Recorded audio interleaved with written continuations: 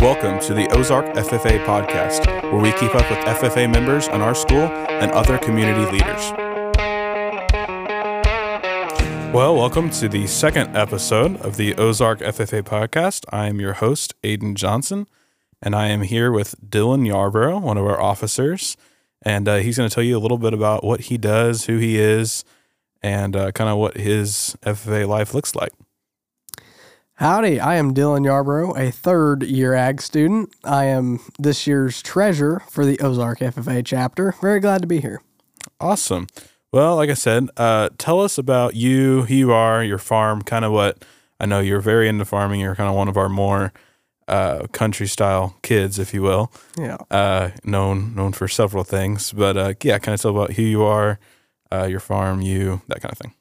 All right, well, like I said, I'm Dylan Yarbrough. Some people may know me as the overall guy. Some people may know me as the fry maker. I'm just kind of one of the kids in ag. I'm just one of the guys.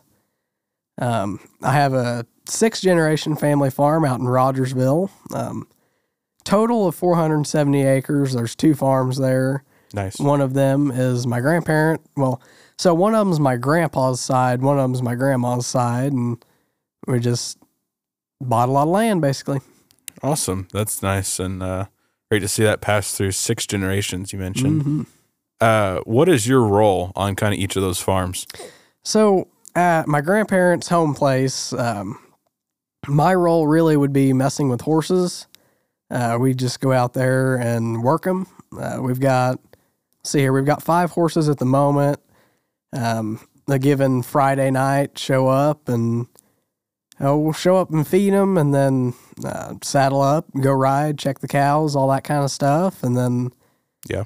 Well, from there, just me and my brother Caleb, we ride our own horses on, we've kind of got a route we've got, and then go around there, and then we go mess with our youngest colt, which is, well, let's see. Okay, so we'll go mess with Prairie Dawn, which is our second oldest colt, and she's a little rough around the edges. We've got a lot to do with her, round penning her, running her around, just get the energy out of her. Yeah.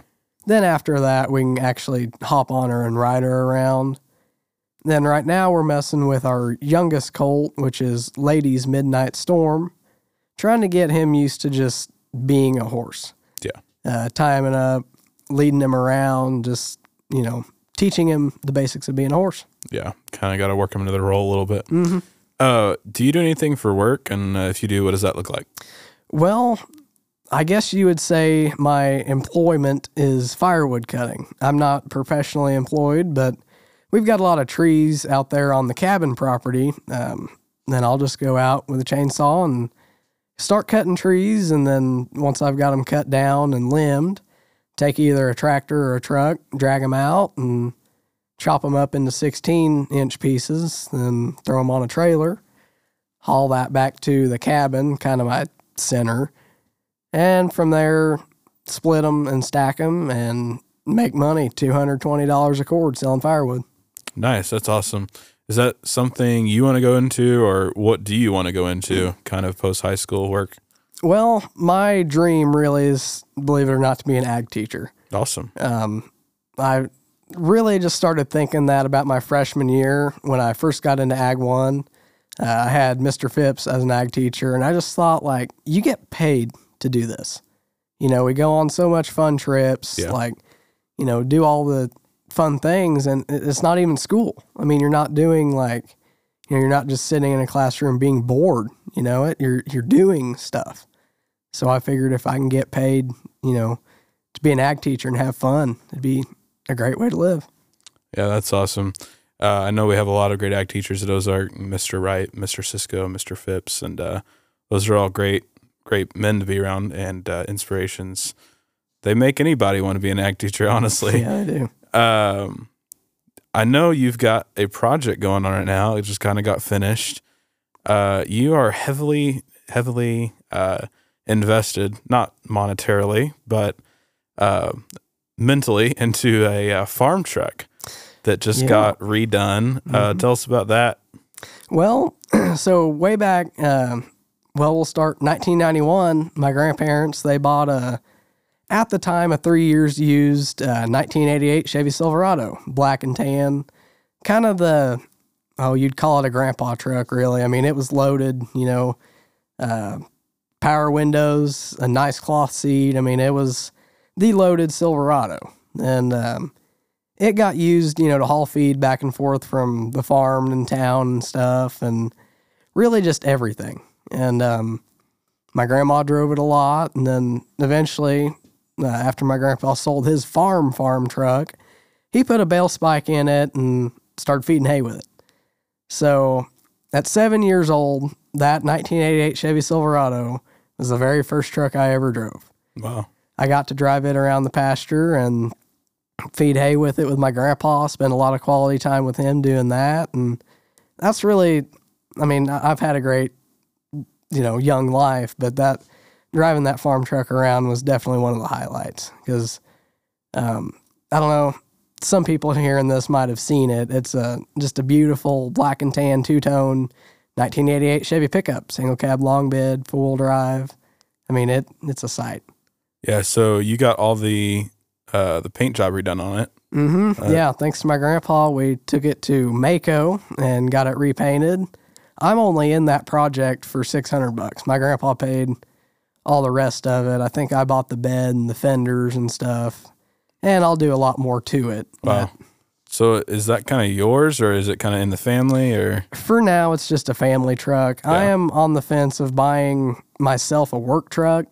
Nice. Because I could either drive the farm truck around, which gets terrible gas mileage, or I could buy myself a firewood truck. Nice. That's awesome.